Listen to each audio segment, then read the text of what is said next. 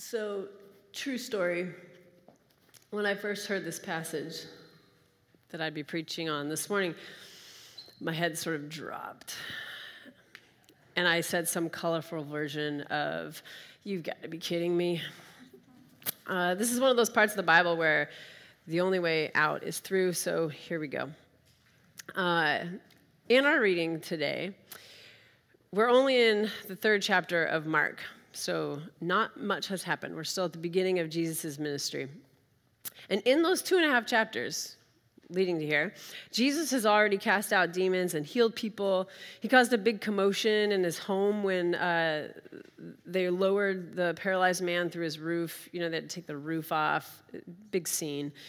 And he had already provoked the religious authorities by openly forgiving people of their sins, disobeying the laws of the Sabbath, upsetting the cultural norms of piety and dining. All in just 2.5 chapters. So then he gathers his 12, and here we find him back in his home in this crowded space. The kind of space we can't really imagine being in right now. But let's just do it for fun. I imagine this like hot, sweaty, smelly room of bodies. Standing room only, no room for a table. It says no room for bread even. I don't know what that means. You can't even lift your hand to your mouth. I'm not sure. But these folks are standing there waiting, watching this half train wreck, half everything you hope is good and real in the world sort of figure for what he might say next. And then there's this commotion outside, and his family is actually trying to restrain him, saying, "Our son, our brother, he's not well, he's out of his mind. Everybody just go home, nothing to see here." And then the religious authorities jump in and they say he's actually evil. He has an evil spirit. He's claiming to cast out demons, but he's doing it in the name of the master of demons. Jesus then just goes inside, and the crowd shifts to hear how this one they have magnetically followed will respond. And in response, he tells parables. But then after that, we get to this fun part. The part that I've spent the majority of this last week wrestling with in my mind and heart. It's that verse 29, where he says, the one about blaspheming the Holy Spirit. He says, "Truly I tell you, people will be forgiven of their sins and whatever blasphemies they utter, but whoever blasphemes against the Holy Spirit can never have forgiveness, but is guilty of an eternal sin." So, growing up, I understood this passage to mean that if I spoke against the Holy Spirit or against Jesus, if I denied the existence of the Holy Spirit, I could not be forgiven. This verse was terrifying. And in preparing for this sermon, I went on YouTube to see if this is still a thing, and it is still a thing. There are hundreds of videos out there of people trying to avoid blaspheming the Holy Spirit with their words. And if you read this verse outside of any context and you read it literally, this is where you come to. And it's in part why I spent so much time wrestling with it this week. Because I don't believe it means that. How can it be that something we could say would cast us away into eternal damnation? What is that? But given what I was taught as a child and what I've learned since, it left me wondering. What does it mean? What could it mean? So in the story, we've got Jesus' family and religious authorities claiming he's not fake or phony, but out of his mind and the master of demons. But Jesus, instead of addressing their concerns, goes ahead and turns the table on them in this classic Jesus move. He does it in this really simple way. In the 2 parables, he tells back to the scribes, instead of using the word Beelzebul, he uses the word Satan, the accuser. Like, remember when Jesus calls Peter Satan, "Get behind me, Satan." It's a term used for anything acting against the work of God, an adversary to the work of God. So these scribes thought they were backing Jesus up against the wall by telling the crowds that he was calling out demons by the power of the master of demons. They thought that what they said would indict Jesus.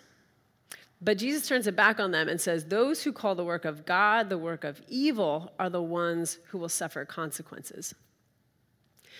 This warning that Jesus gives is to not blaspheme the Spirit, then, is about misattributing the work of God to the work of evil, of fundamentally misunderstanding the nature and confusing the nature of the Spirit of God, to which there are consequences.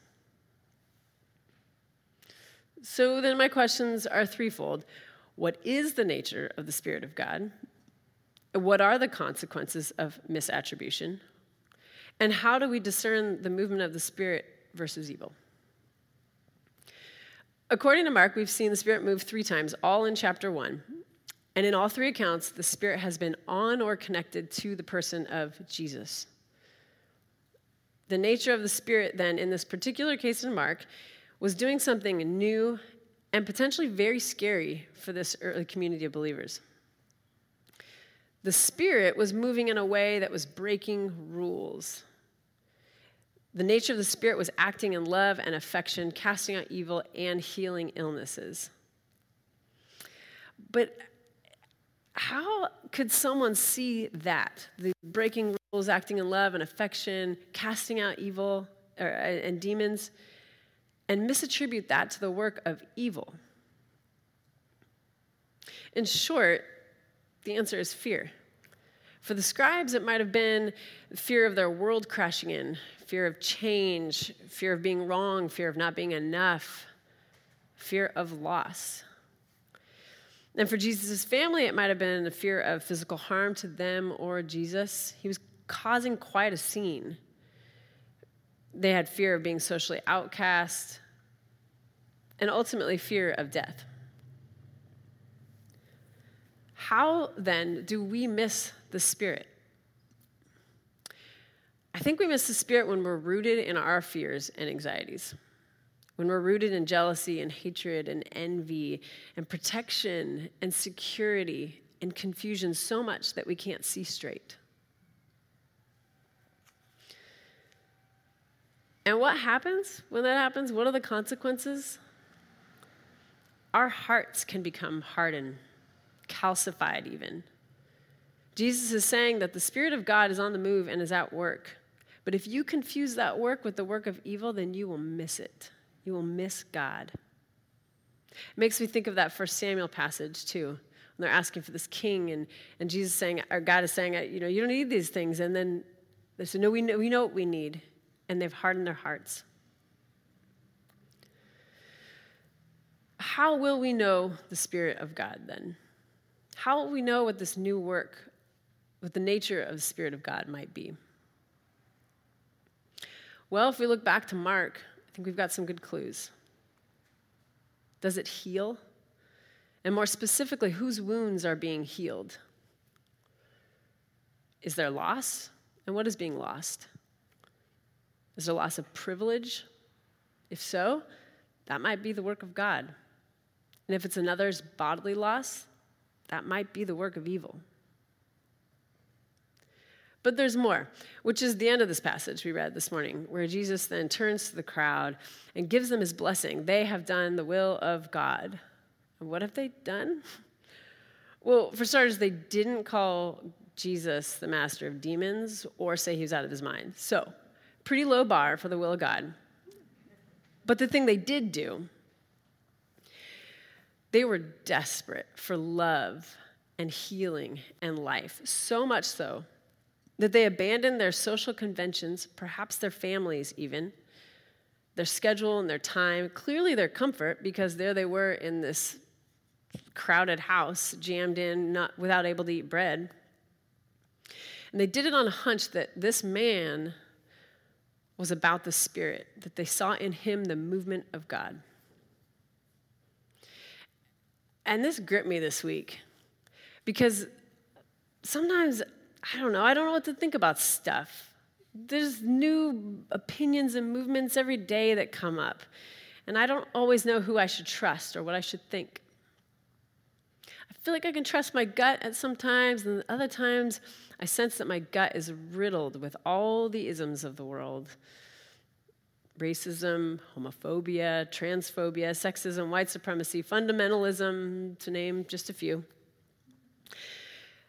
So I found this passage, rather than being a scary, inapplicable passage that I thought it was, to be a source of life and a guide in how to live this life in search of God. And in a moment, it's difficult to calm my mind and heart, to hear the Spirit, to look for what heals. My fears and anxieties about what I might lose are so loud sometimes.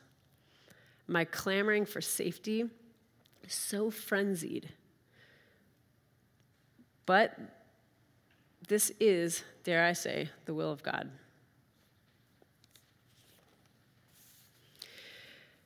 As we transition into what's next for us as a society, for this church, for all souls, for us as family, as parents, and as individuals, may we be so bold and brave and so unencumbered